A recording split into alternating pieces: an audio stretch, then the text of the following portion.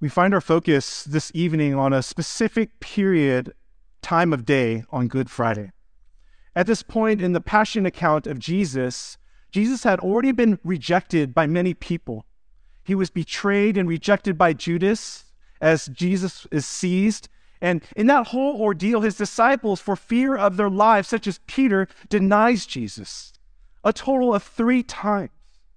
The chief priests and religious Pharisees had rejected Jesus as well, for they were the ones conspiring to entrap Jesus so that he would be brought before the Roman government and punished as if he had done wrong or committed a crime.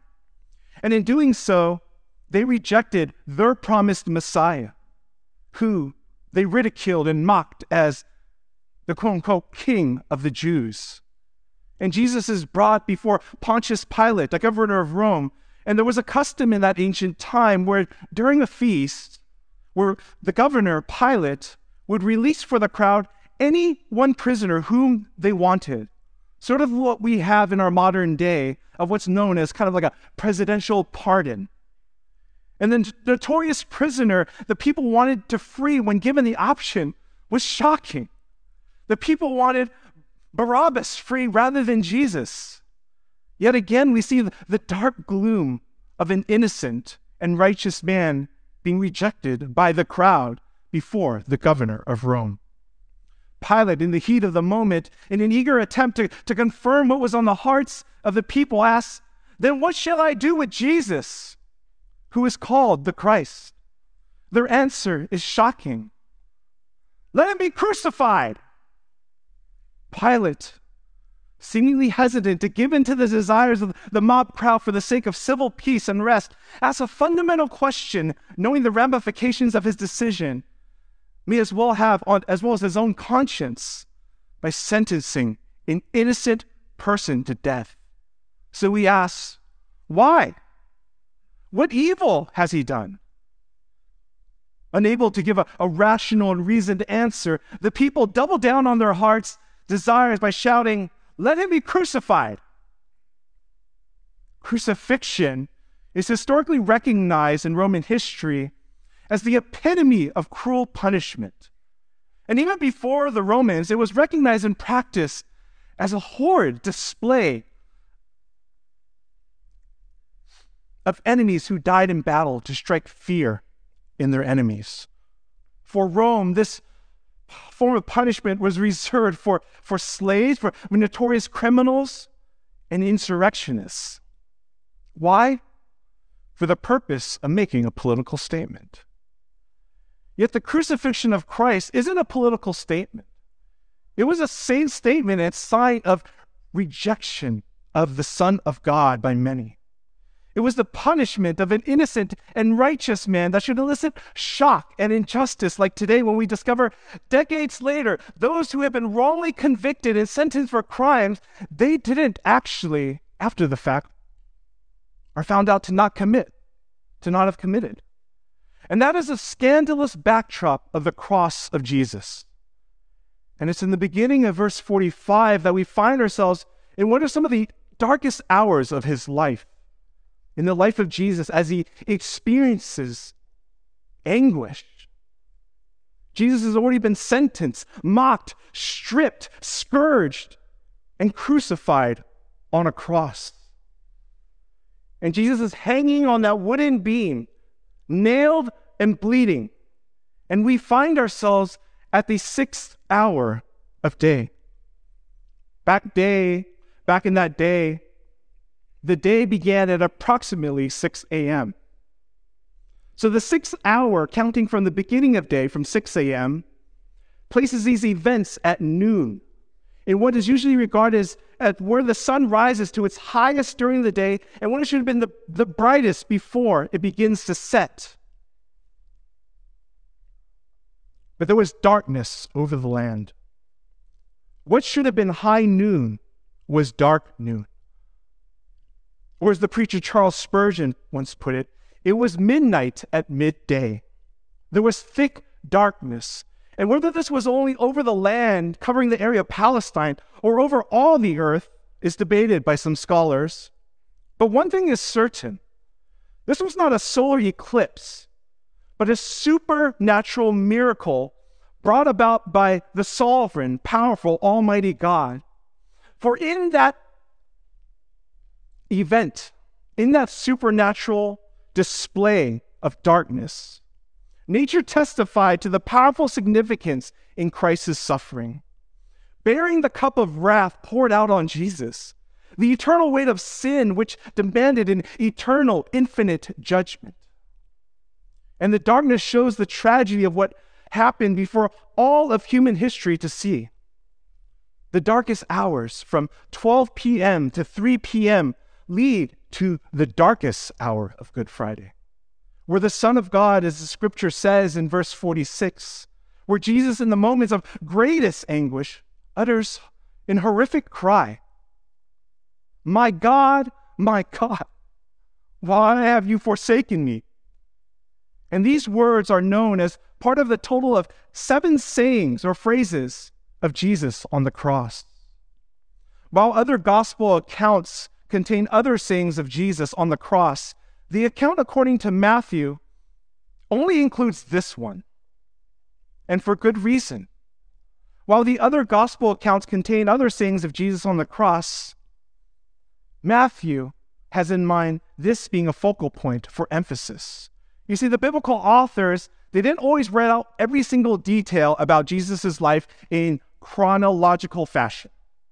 Rather, they arranged the content, they recorded Jesus' life, his life's testimony, in order to place emphasis and particular weight on certain aspects of his life or things that Jesus spoke of. And in verse 46, what we discover is this, that in the darkest hour of Jesus' suffering, it teaches us what he had to endure so that we would not experience eternal separation from God. And here Jesus does not refer to God as Father or even call him Abba, right? That term of intimacy, as one that has experienced uninterrupted, unbroken, sweet fellowship with his Father, as he did in eternity past. No, here, he expresses true abandonment from God. You know, as I read this and studied this text this past week, I couldn't help but try to come to terms with this profound mystery. One question swirling in my mind or across my mind was this: was Jesus actually forsaken in those moments of judgment? Or did he only feel forsaken? And in what way is Jesus forsaken and abandoned? Well, when we come across passages like this in the Bible, we can sometimes take what is said too lightly. We often soften it to a degree. And in doing so, we lose sight of what really happened in the darkest hour that he endured. And I read this passage and initially think that this is perhaps a feeling or sense of abandonment that perhaps didn't reflect the true reality. And I think sometimes we can fall into that trap. For example, I fondly remember a couple here at Sunset who used to be a part of Sunset Church until recently moving overseas, you know what I'm talking about, to establish a business as a means for doing missions to an unreached people group.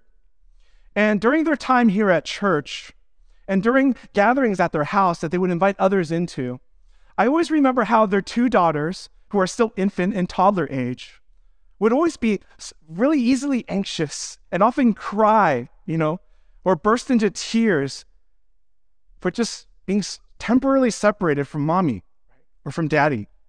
Like this separation anxiety of when the one who has cared for you from even before and since your birth might just possibly no longer be there for you. But the reality was, as I watched all this unfold in their normal day-to-day life, family life, was that their mother was simply just in another room, or perhaps 20, 30 feet away for a short period of time, sometimes even just for a few minutes. But lo and behold, as many infant and toddlers are when they feel separated or abandoned, like a kid being separated from parents amidst a large crowd at Disneyland, but are later reunited with their loving parents who would have wished they were never separated due to maybe not paying attention for a mere quick few seconds.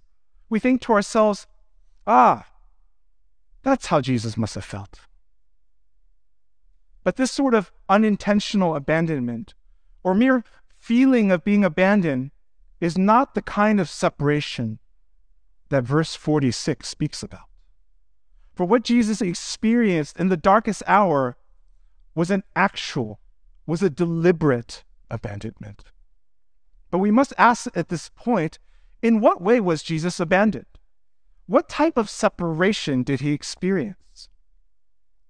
Well, one thing that Scripture does not teach was that if there was some sort of separation in the mysterious nature of the triune God, neither in the essence or substance did the triune God change or cease to be the Trinity. Jesus didn't cease to be the Son. God the Father did not cease to love his Son. The Spirit did not cease to minister to the Son while on the cross. So then what was it? This was a deliberate abandonment by the Father, and something Jesus acknowledged even in the Garden of Gethsemane, where he expected he would be abandoned. When he was in deep anguish while praying and preparing for what he had to endure, he was in on it. He was conscious of God's redemptive plan and purposes to take away the sins of the world, that the cup of God's wrath must be poured out on him and no other. Otherwise, there is no justice. Otherwise, God's justice would not be satisfied. And so this deliberate abandonment is revealed in Scripture in that Jesus is truly abandoned by the Father, in that the Son was killed by his very own Father. What a horrifying thought upon first glance. This is the climax and display of abandonment when it comes to relational fellowship. To be treated as a stranger, to be treated as an enemy. The thought of a father killing his own son should shock us. If you recall in Genesis 22, Abraham's faith is tested by being instructed to offer his very own son Isaac as a burnt offering. And Abraham approaches the place of sacrifice with wood to burn and a knife in hand.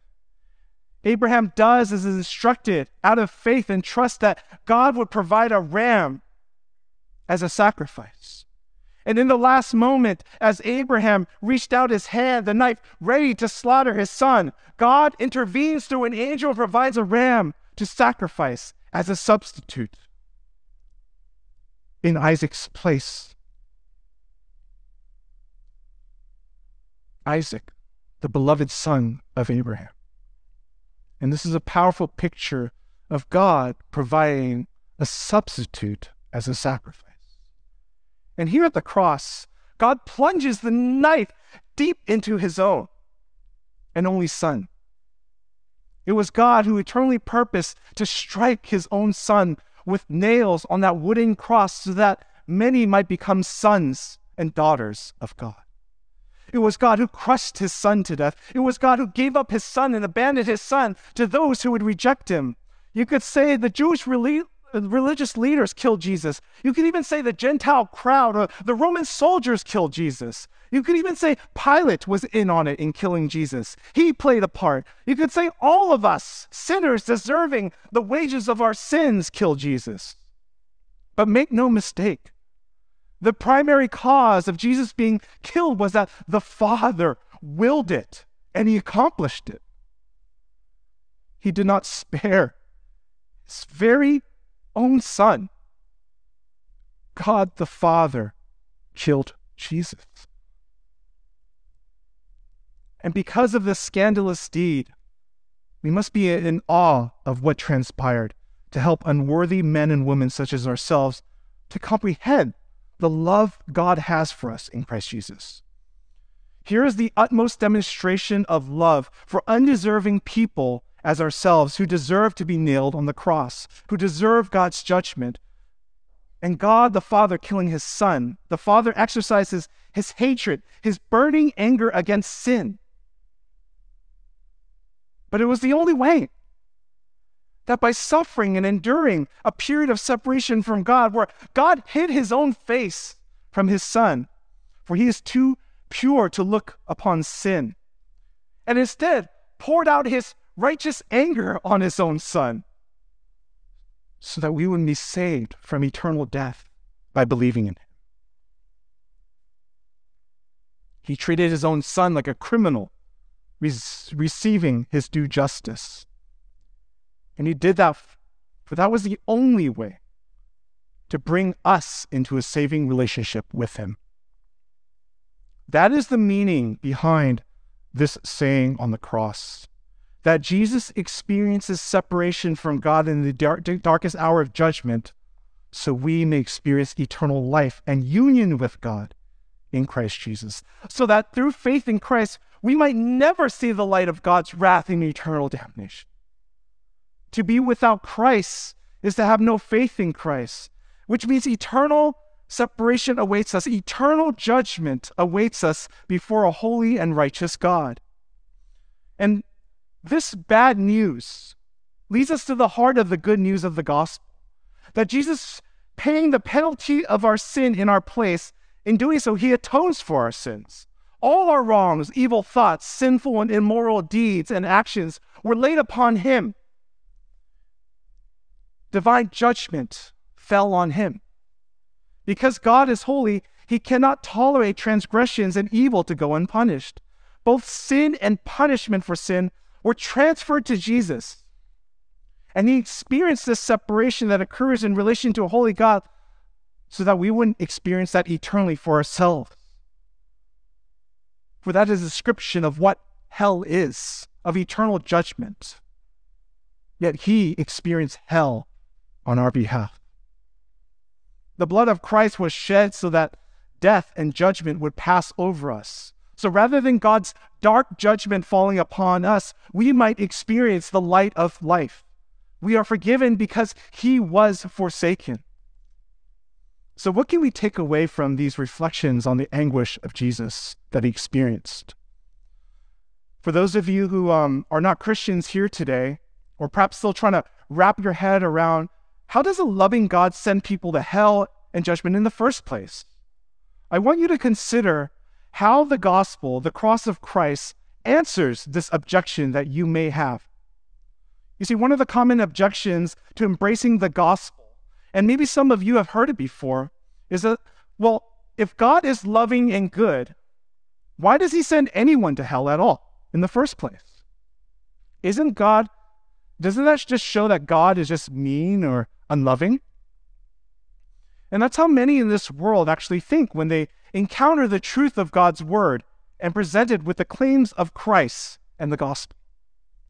And even if they accept the idea of hell and judgment, they think it's only for the worst of the worst. The evil scum of society, the Hitlers, the mass murderers, the most vile of criminals. And so you'll think or even say to yourself, well, I don't think I need to hear about this Jesus person, nor am I too afraid of God's judgment. After all, I'm a pretty good person. Sure, I've done some bad things in life. I've broken God's law before. I've stolen. I've had lust in my heart.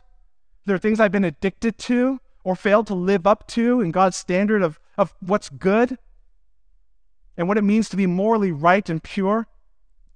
But hey, I feel like I've done also a lot of good things, So I guess he'll overlook some of those wrongs in my past. I guess that's what I would say to him. But the problem with this relativistic comparison between yourself and others is that it doesn't address the seriousness of your own sin or your personal responsibility and culpability. You see, judgment isn't only for those really bad people who deserve it. Rather, God's word says all have sinned and fallen short of the glory of God, Romans 3:23. Or going back to the person who thinks that they can do good in the world to earn maybe a good standing and favor with God one day, sort of like doing enough good in this world to outweigh the bad things you've done in the past. This reasoning falls short too. It may ease your sense of guilt and perhaps block out the idea that there's this perfectly just God who created you and who you will have to come before one day and give an account for how you lived your life. But that's not enough. You see, your misconception lies in the fact that you don't think your sins are that serious. Sins aren't just mistakes or unconscious whoopsies in life. To the God who made you, it's cosmic treason in your disobedience and going against God's purposes and creating you to be worshipers of Him and to live for Him.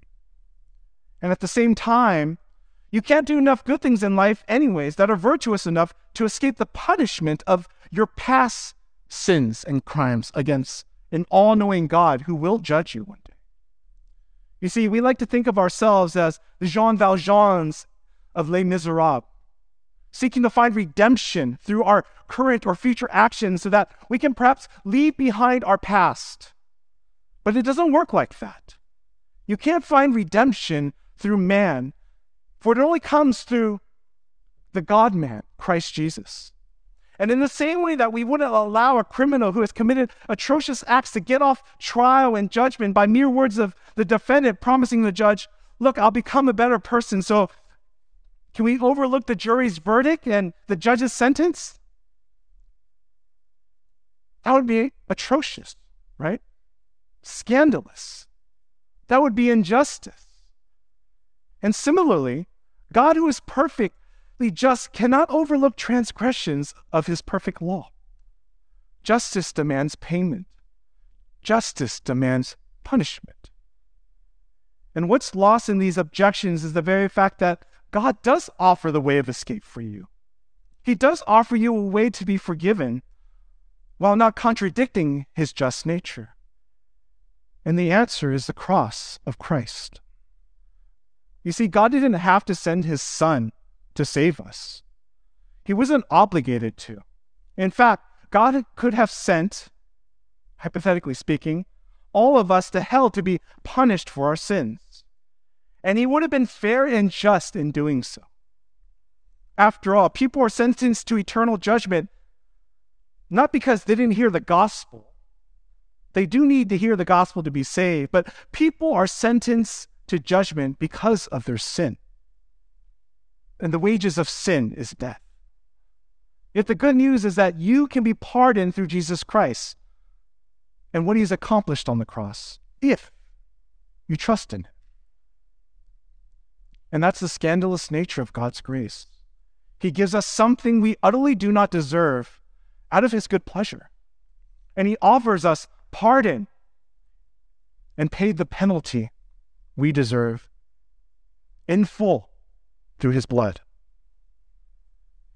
If you're a believer here today, ponder these thoughts. You're gathered here this evening. How should these reflections on the cross impact you? Well, first, we ought to be a people who rejoice in the scandalous love and grace shown to us through the cross of Christ. We do that by having hearts of gratitude and thankfulness. We acknowledge each and every day, it should have been us there. It should have been me there. And our hearts should weep over the fact that the consequences of our sin was laid upon Him instead of us. And we are truly growing in the grace and the knowledge of Jesus Christ in light of the cross. We should be growing in gratitude by having thankful hearts. You see, gratitude acknowledges the things you have been given and blessed with are gifts you don't deserve, that it comes by God's grace. And believers who have experienced God's grace through the gospel naturally are growing in being gracious to others with their possessions, with their time, with their loving care and affection, rather than taking on a posture of selfishness and thinking everything you have and own is because you earned it. Rather, it's a gift to be stewarded, to bless others so that Christ may be magnified. You see, a cross-transformed view of thankfulness for Jesus also means we are people marked by unshakable joy in all circumstances. We've experienced the epitome of God's love in Jesus, and so we're not marked by complaining or bitterness about our circumstances. We can rejoice if God so far has sent His Son to die for us. We need not doubt His love for us each and every day. We can live in the confidence of what Christ has done for us. We've been forgiven and redeemed through the suffering Christ experienced on the cross. As we become humbled by the cross as followers of Jesus, we ought to grow in humility as well. We ought to grow in becoming meek. For us, as Christ-centered, as cross-centered, a cross-centered life acknowledges the immense forgiveness we have received. Therefore, we're compelled through the lens of the gospel to be willing to forgive those who have wronged us, even if they don't deserve it. Whether it be friends, family, within a marriage, between husband and wife, or between strangers, we should be, above all others, people marked by forgiveness, rather than giving each other the cold shoulder and avoiding reconciliation. We ought to be peacemakers, just as God has brought us peace with him. And the list can go on and on when we consider the depths of God's love on the cross on our behalf. But in all things, in all that we say or do, it comes from a heart, a posture of worship, an overflow from our hearts and our affections, our love and desire to please and honor God in light of not that we first loved him, but he first loved us. Will you pray with me? Father God, thank you for the gift of life. It came at a great cost, the cost of your very own Son. I pray that through the rest of this evening, we will continue to meditate on that, to reflect upon what we sometimes minimize as a great sacrifice. We presume this gift that you owe us, when in fact, we did not deserve it at all. When what we deserved was condemnation, yet you embraced us and adopted us as your own.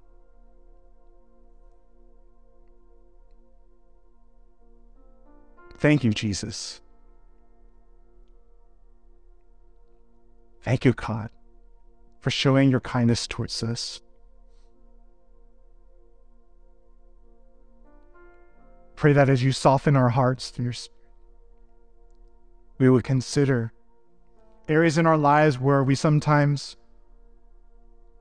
take for granted.